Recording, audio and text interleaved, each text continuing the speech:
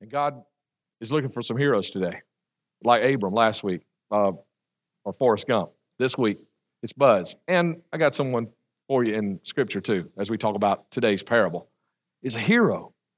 And heroes are looking for those that need to be rescued. Sometimes heroes don't even know they're heroes. I also like in that clip, I also like there at the beginning of it, that when Woody is pulled into the dumpster, what do we see all of his friends doing? They don't sit around and say, oh man, what are we going to do now? No, basically, Jesse says, hop on, let's go. And they all jump on. Nobody even thinks for a second. Don't even think for a second, I'm sorry, hope something good happens for him, hope he gets out of this. No, just immediately got to jump in there. And they become heroes. Sometimes people who don't think they're heroes, they become heroes just because they see something in somebody. There's some people around you that you need to start seeing some big stuff in and realizing that God has chosen for you to be a hero. The heroes embrace the connections that God has given them. See, God has connected you with some people. Just like in your life, you have heroes. You've got somebody that has been important to you. Somebody that maybe rescued you, saved you. Somebody that was God's arms, his hands to pull you out. In the same way, God wants you to take what somebody has done for you, and now you be the hero in somebody else's life. So let's have a word of prayer and get into the second sermon in our series. Father, I love you. I thank you, God, for the heroes in my life. People I can look to, God, still I can look to and ask for prayer, guidance, direction, sometimes to tell me where I'm wrong. God, I just ask you, Lord, to help us now see that you've given us the connection with someone that needs us, and also the ability, God, to be the hero that they need. God, I just pray. Today is a challenge, Lord. I know today is a challenge. And I believe the people sitting before me are up to that challenge. I believe they can be a hero. And God, I ask you to help them, challenge them, Lord, and help them accept it, God, to step into the role that you've given them in those connections in their life. In Jesus' name. And everybody said, amen. All right. So let's go to the book of Hosea. And somebody had already made the joke, okay, that, ¿Dónde está, señorita? Hosea. No, it's not J-O-S-E. It's Hosea, H-O-S-E-A. Okay, add the on the end, the little there. It's Hosea, okay? And in Hosea, when he is one of the prophets, and in the Old Testament, we kind of lump them together, the major prophets and the minor prophets. And I think it's really easy to remember that is if you look, the major prophets wrote real big, long books, and the minor prophets wrote little shorter ones. And so Hosea is the first one of those. He is called a minor prophet. God didn't call him that. We kind of call him that. He was the first one of those. And when God first began speaking through Hosea, when he first began speaking, this is what we're going to talk about this morning, is the very first thing God began speaking through Hosea to Israel, to his people. And in chapter 1, verse 2, when the Lord first began speaking to Israel through Hosea, he said to him, go and marry a prostitute. Can you imagine the first thing you hear from God is go marry a prostitute? Okay, God is an awesome storyteller, and he is about to tell an awesome story. And the way he lays it out, everybody's going to get it, okay? Everybody can get this. Go marry a prostitute. And God says this, he says, so that some of her children will be conceived in prostitution. Or so that some of your children will be conceived in prostitution. So was God already saying, look, I know what's going to happen. You're going to marry her, and she's going to slip up and go back into prostitution, and she's going to have some other children conceived in prostitution. Sounds like what God is saying. God already knows she's going to mess up. He's telling her, and he's kind of warning Hosea. I don't know if Hosea gets it or not, but I think he's kind of already warning him. God's saying, look, I know what she's going to do. Man, isn't that the way it is in your life? He knew you were going to mess up, but he still came for you, didn't he? He still loved you, didn't he? Even though he knew, as John was saying just a few moments ago, even though he knew we were going to do that, what does God do? God says, I'm going to do it anyway. I'm going to put my compassion on you anyway. I know you're going to mess up. You're going to do it anyway. This will illustrate how Israel is acting like a prostitute by turning against the Lord and worshiping other gods. He's saying, look, I have made them my people. I have wed myself to them. They are my people, yet they have rejected me and turned, and they have been unfaithful to me. So Hosea, go marry a prostitute so they will get the picture of this, that they are prostituting themselves when they reject me and they're unfaithful to me and they don't serve me anymore. Wow. Is God an amazing storyteller or what? I mean, just, do you get this? I mean, is this easy to see? You might listen to 5 sermons and not get it, but you get this, don't you? I mean, goodness gracious. How could you not miss this picture that God is? He is an awesome storyteller. And so here's some more of the story. So she gets pregnant. And the first child that is born is a son. And God says, name him Jezreel, which means scatter or sow. You know how you scatter seed. You sow the seed, you scatter. Name him Jezreel. Now, God is not punishing them for yesterday's sin because they are in rebellion right now. They have rejected God. They are unfaithful to Him right now. And God is about to withdraw Himself from them. He's not punishing them for that, but He's reminding them that you're just doing the same thing. I mean, the sin in Israel has been for years and years and years, and He reminds them of the sin of Israel in the valley of Jezreel.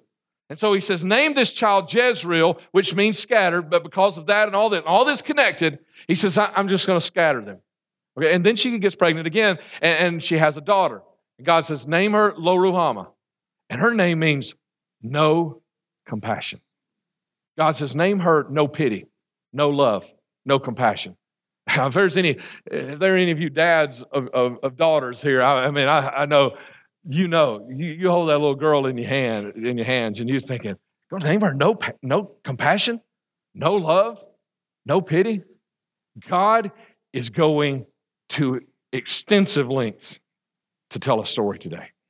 I mean, this story, he is going so deep into this. So, nobody would name their child that, but God says, Hosea, name her that because they need to see something.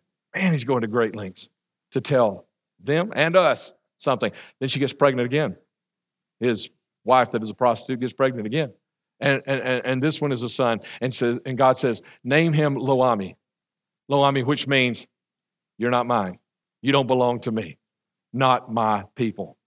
And you remember what is the reason God says this is because Moses. You remember Moses at the burning bush? I don't know if you're watching the Bible, if you're recording it on the DVR coming on every Sunday night now through Easter. You need to be doing that. It's some good stuff there.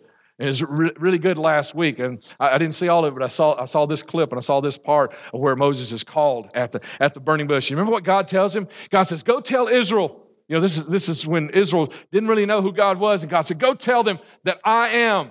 There I am. I am. I just am. I am. Who are you? I just am. Do you know what He's saying here? He's saying to the very same people, generations later, He said, because you've rejected me, I can no longer be your I am.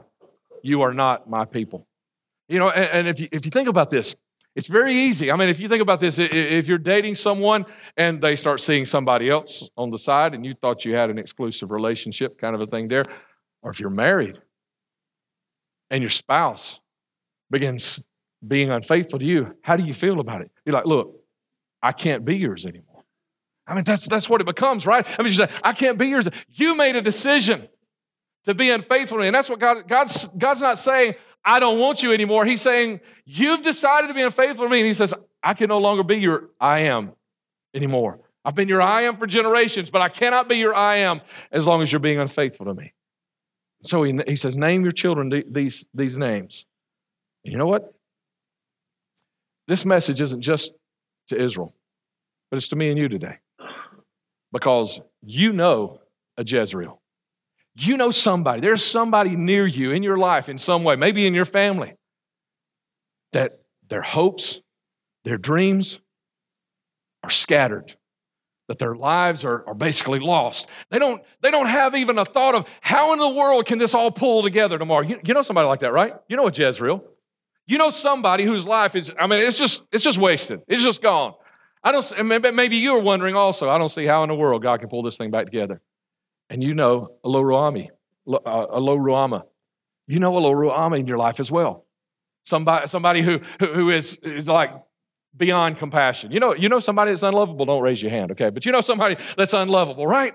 I mean, maybe because of something they've done in their past that they are just so, I could never love somebody. I could never let somebody that close to me, because of the things they've done in their past, and they're just they're beyond God's grace. You've probably, most people have their list of things they'll never forgive anybody for. If you do this, I can never forgive you. And I don't believe God can forgive. That's the way a lot of us are. We've kind of got that list of things that maybe you know someone, a lo ruama in your life, or somewhere close to you. Maybe just an acquaintance, someone you work with or you pass in the school hall. A lo ruama that is just unloved or beyond God's grace. And you wonder, I don't know if God could even forgive them. I don't know that God could even save them. You ever seen somebody like that? Yeah, you know somebody in your life. You're thinking, I just don't know if God could even reach them. Or a lo ami. You know a lo ami too. Someone that not just isn't a Christian, but someone that God has rejected because they have rejected him. Someone that is totally separated and rejected by God. And you look at their life and you say their life is so anti-God and anti-everything about God. And you say, I just don't. You have Jezreels, lo ruamas, and lo amis in your life all around you. And so what do you do? What do you do? Somebody has to step up and be the hero in their life. And you're the one God has connected them to. You're the one. You may be the only Christian. And if you are, then you're probably the hero that God has chosen to change their life. Change their life? Yeah. There's a huge word in the Bible. A huge word. And it is yet. Y-E-T. I know you thought it was going to be a big long one, didn't you? No. It's a huge word, yet. And some places throughout the Bible, you see it yet. Sometimes you see but, or nevertheless, or whatever. Here it is, yet. And it is a huge word that God uses. You know what? He didn't just use it in the Bible. He used it in my life. And I bet he used it in yours too. That all the stuff you've done and all the bad that you've been and all the things that you've thought, yet. Did he use that word in your life? He did in mine. Yet. I mean, he didn't have to love me anymore. He didn't, I didn't deserve the love he gave on me. He didn't have to come back and get me when I walked away from him. Yet, he did anyway. And let me show you the yet in Jezreel, lo ruama, and lo ami's life. It's right here. Yet the Israelites, this is Hosea 1 and 10, verse 11 in chapter 2:23. It says, yet the Israelites will be like the sand on the seashore, which cannot be measured or counted. Okay, here's a cool thing that God did. Even though he says, you're going to be scattered, I will no longer have compassion or pity on you, and you are not my people. You know what he does? He reminds them and he restates a promise. Generations before, back to Abraham, the guy I talked about last week, Abram, whose name was changed to Abraham. God had promised him. He said, you're going to have so many children. He said, it'll be like the stars of the heaven. That many children, just innumerable. He said, you're gonna have children that will be uncountable. So many, just like the grains of sand on the shore. And look what he does here. He did not say, look, now I promised your great-great-great-great-granddad Abraham. No, he didn't just say, I promised him. He is promising them. He is restating the promise. He is reaffirming that. He is giving to them the promise that you're going to be a great nation again. So he restates it. Who is this? Scattered. No compassion. Not my people. He says you're going to be a great nation again. And he says, in the place where it was said to them, you are not my people, they will be called sons of the living God. Listen, here's what he says. I've been calling you my people. I've called you. You're my people. You are my people. And now I'm having to say you're not my people, but it's coming back. And you won't just be my people. You're going to be my children. I'm going to call you my sons. I'm going to call you my daughters. I mean, there's even a greater blessing on the other side of all this trouble and all this rejection and all this that Jezreel, Lo Ruama, and Lo Ami are going through. And the people that you know in your life. And then he says, I will plant her for myself in the land, talking about this woman, Israel. He says, I will plant for her for myself in the land. I will show my love to the one I called not my loved one. The one that I called no compassion, I'm going to show my compassion to. The one who I gave the name no love, I'm going to give my love to. And he said, I will say to those not my people, you are my people. And they will say, you are my God. The ones I said, you're going to be my people again. And you're going to call me your God. And then the people of Judah and Israel will unite together. I said you're going to be scattered. I named you scattered. But God says, I'm going to draw you back together. Israel has been scattered as a nation for 2,000 years. But in 1948, they started coming back together. And he says, the people of Judah and Israel, I don't know who's who. I don't know who's of the tribe of Judah. I don't know who's of the tribe of Manasseh. I don't know who's of the tribe of Ephraim. I don't know who's of the tribe of Levi. I don't know that. And when you look, a lot of them don't know that. But they're reunited. They're coming back together. And God says, I'm going to bring them back together. And they will be united. And so the scattering is going to be over. And he says, I'm going to bring them all back together, and they will choose one leader for themselves. They will return from exile together. And what a day that will be. What a day that will be. The day of, and look what he names it. The name that he used to say, you are scattered and I'm having to reject you because you have rejected me and walked away from me. What does he say? He says, that's going to be your day. You need to look at that. You've got some Jezreels in your life that God has called you to be the hero for. And you know what? They've got a great day coming. God said this big, beautiful, awesome day that is going to happen in their life. His big dream is their day. And he names it them. The big yet that is there. What a day that will be. The day of Jezreel, when God will again plant his people in his land. That's the future of the Jezreels, the Lo-Ruhamahs, and the Lo-Amis in your life. The ones you've been called to be a hero to. You have been called to be a hero to. Chapter 3. That was the first 2 chapters of this story that God has given. Chapter 3, it goes on. And here's what we learn in chapter 3, is that exactly what God knew, it happened. Hosea's wife left him, and she went back into prostitution. She went back into the lifestyle that she had before, and now it appears that she has connected with one man. So she's living with this one man, and God said, now go get her back. I don't know if I could do that. Okay, if God spoke to me out of heaven like he did to Hosea, maybe I could, right? I don't know if I could. Could you do that? Don't raise your hand if you could or couldn't. Because I know there's one person in the building that wouldn't raise their hand. My wife, I don't know that she could raise her hand and say, I'd go get Rick back, if he did all that. I don't know. Because, I say sometimes, that one way to keep yourself in a righteous lifestyle is to count the cost of being outside of that righteous lifestyle. And about like having an affair or being adulterous and that kind of a thing, I didn't have to count the cost. Dave accounted it for me, okay? She told me all the things I would lose, she's helped count that for me. I counted the cost, so I know, and I'm sure if God spoke to her out of heaven, I failed that miserably and God spoke, I'm sure she would, I think it might take God speaking out of heaven to me. For me, that'd be a hard thing to do, but you know what? He did it. He got up, and this woman that he had taken out of prostitution, and he had married her, and he had given her a righteous life. This woman did not deserve to be married to a prophet of God. And we used to have this term back before my day, kind of made her honorable. Got married her and made her an honorable woman, put honor back in her life. This is what he did for her. And what did she do? She trashed it.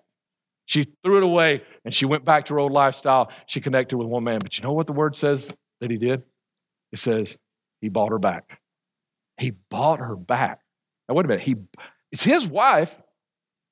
He didn't have to buy her back. She belongs to him, right? But he bought her back with 15 pieces of silver, 5 bushels of barley, and a measure of wine. Hosea went. God said, go get her back. And he went, and why did I have to buy her?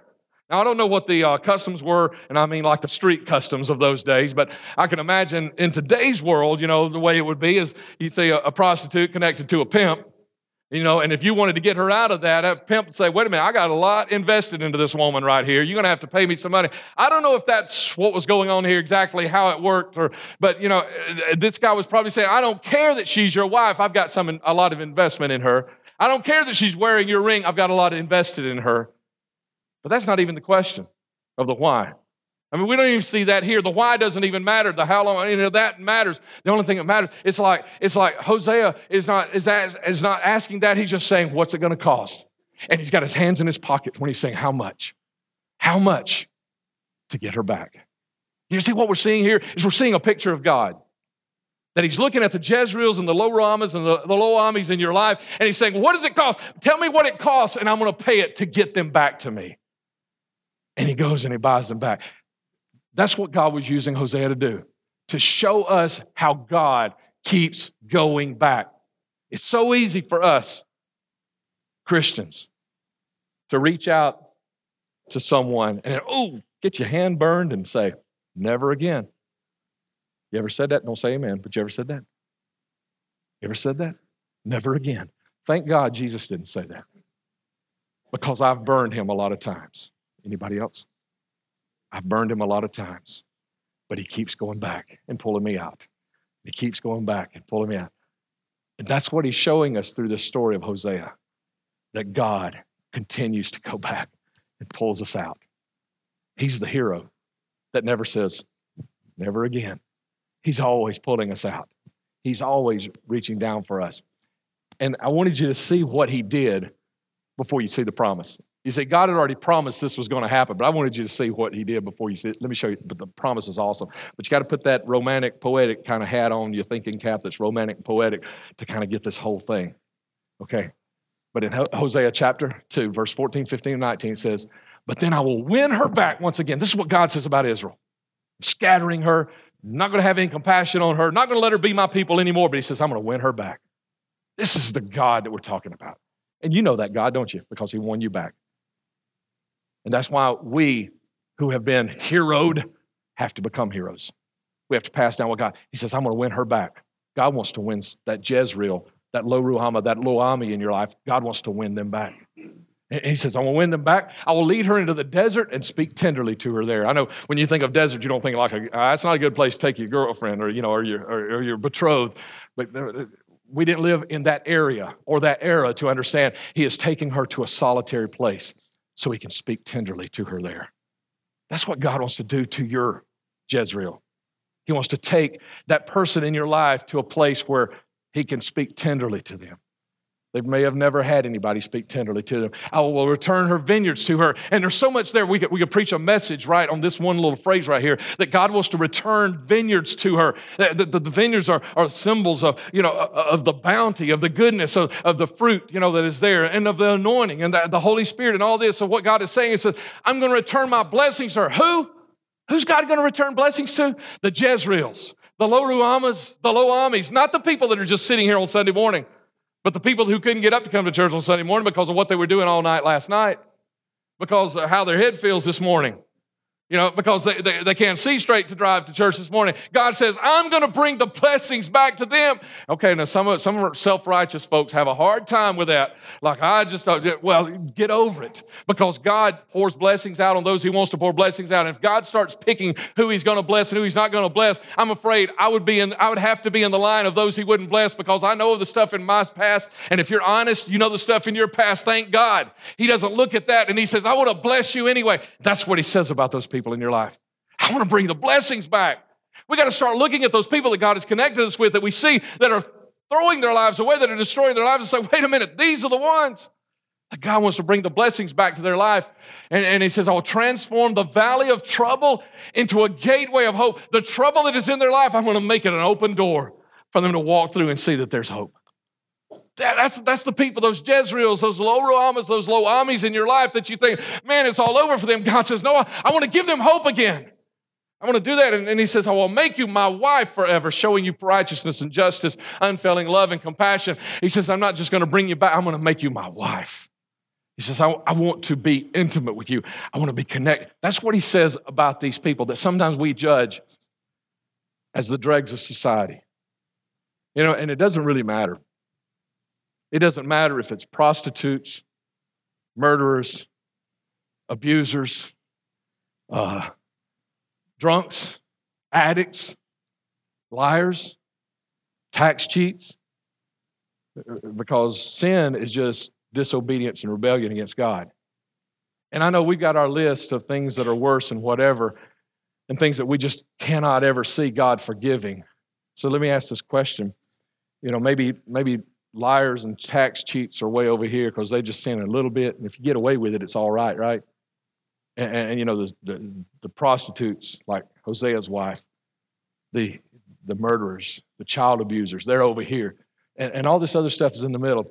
Tell me, where's the line at 2911 who are the people that are welcome into our church? Where do we put the line? Where do we put the line around here at 2911?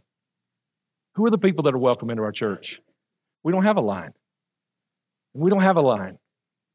Everybody, it doesn't matter. And I know this may go against your grain just a little bit, but tax cheat, prostitute, it's all the same in God's eyes. It's sin. It's disobedience. Little white lies, child abuser. It's the same in God's eyes. It's the same. Sin is sin. But that's not really the question. It's who is allowed into 2911. The real question today is who is allowed into your life? On this spectrum, who will? Well, now, I can deal with cheaters, and I got a bunch of liars already in my life, but child abusers? Prostitutes? Oh, no. Pat, who is allowed into your life? God's already put them there. And here's the thing, we will never reach people that we don't allow to get into our life. You can't reach somebody from arm's length. Thank God. God didn't try that with you, did he? He said, I want you to be saved, but I ain't going to let you get too close to me. No, man, he wrapped his arm, pulled you up real tight. He's got to have, that's what you have to do. Look at the picture of Buzz again. Buzz Lightyear, okay, if you remember. He goes into the trash, pulling it all out. Hey, man, that was some pretty sanitary trash, if you ask me. But I mean, going through the trash, you get it all over you. You get it all over you when you get into the trash. And then what does he do? She is swamped. She is engrossed by the trash. He picks her up in his arms and throws her to safety. Totally involved. You cannot reach those that you won't let in your life. So how do we do this, Pastor? Because I don't know how. Good. Because people that know how normally don't get it done. It's the people that don't know how that normally get it done. If you take notes, here's a place for you to write down a whole lot of stuff real quick. If you don't take notes, open your heart right now because God's about to speak to you and say, this is it right here. This is how you are going to reach Jezreel, Lo-Ruhamah, and Lo-Ami in your life. Simple things. I know you think it's big, but look at it. Eat with the unchurched.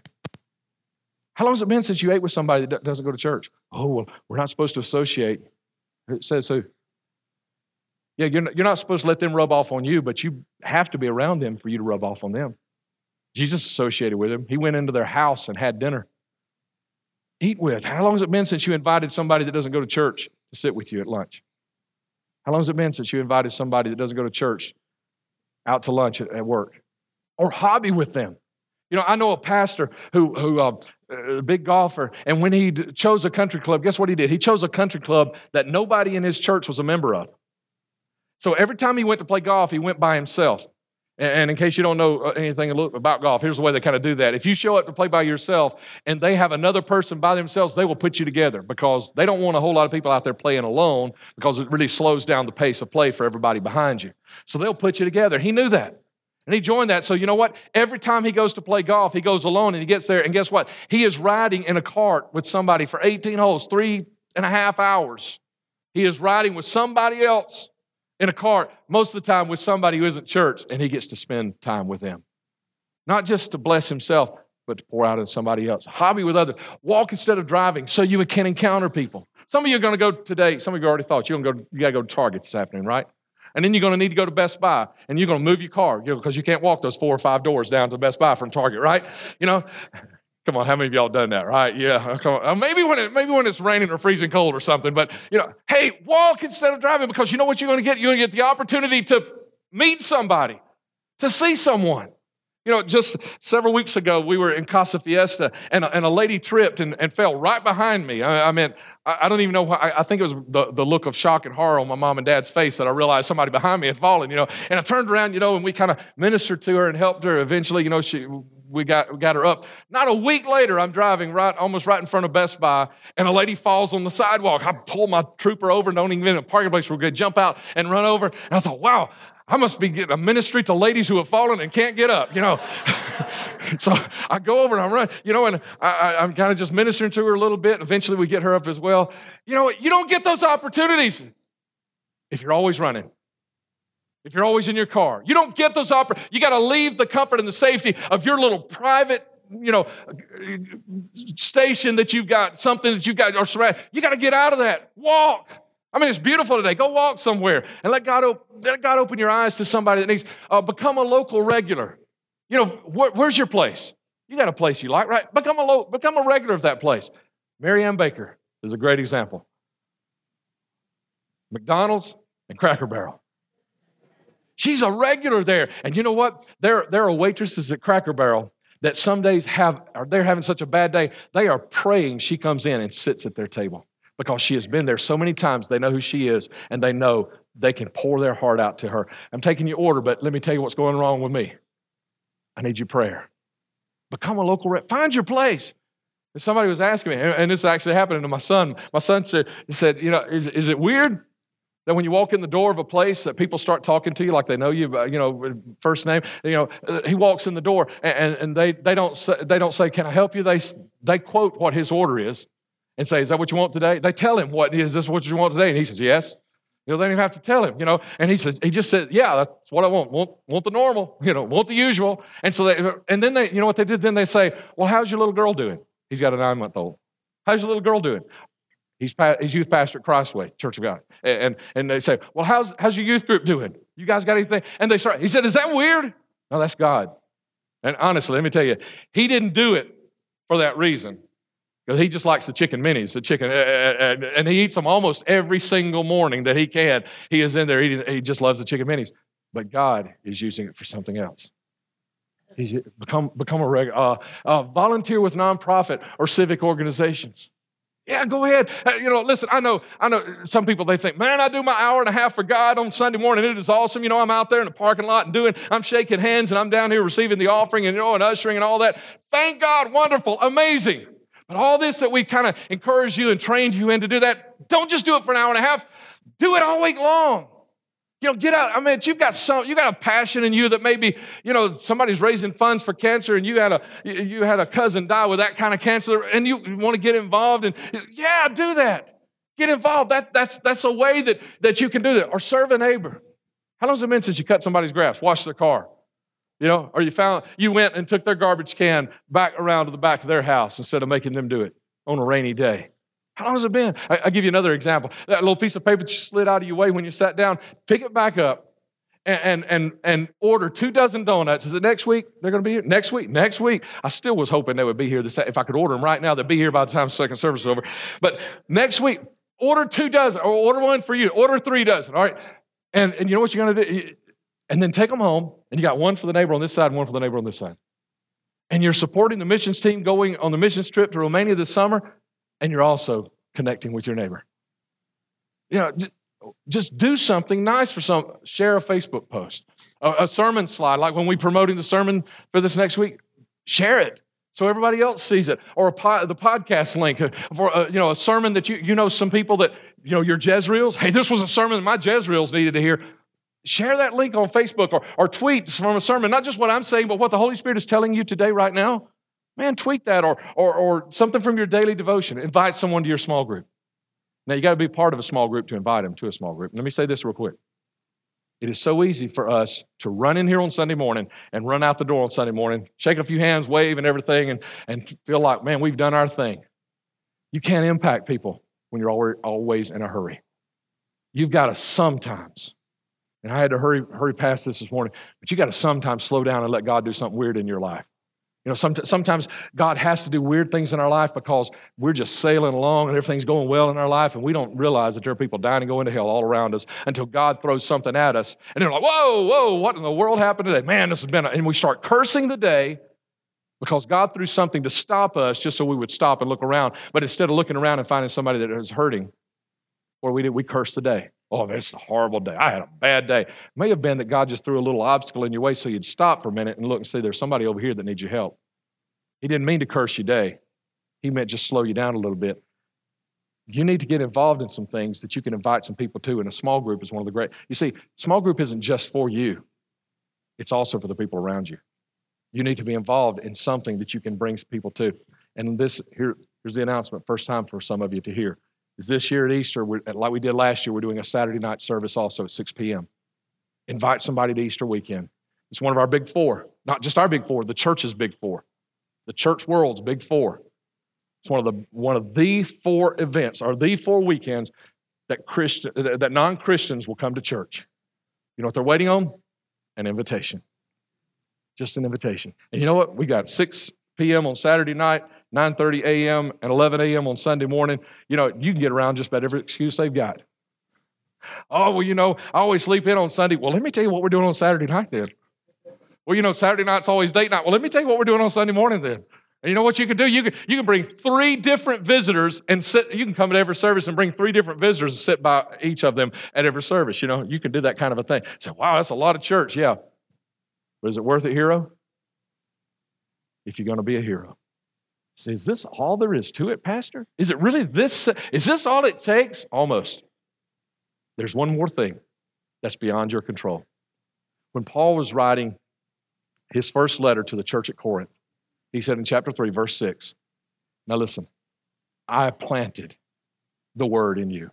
And Apollos came and he spoke and he just watered it. He just lavished water on it. But it was God that made you grow. So yeah, it's this easy. The other step is God makes it grow. You just buy donuts. God makes it grow. You just have lunch with somebody. You just play golf with somebody. But God makes it. You just invite somebody to church on Easter week. But God makes it grow. It's that simple.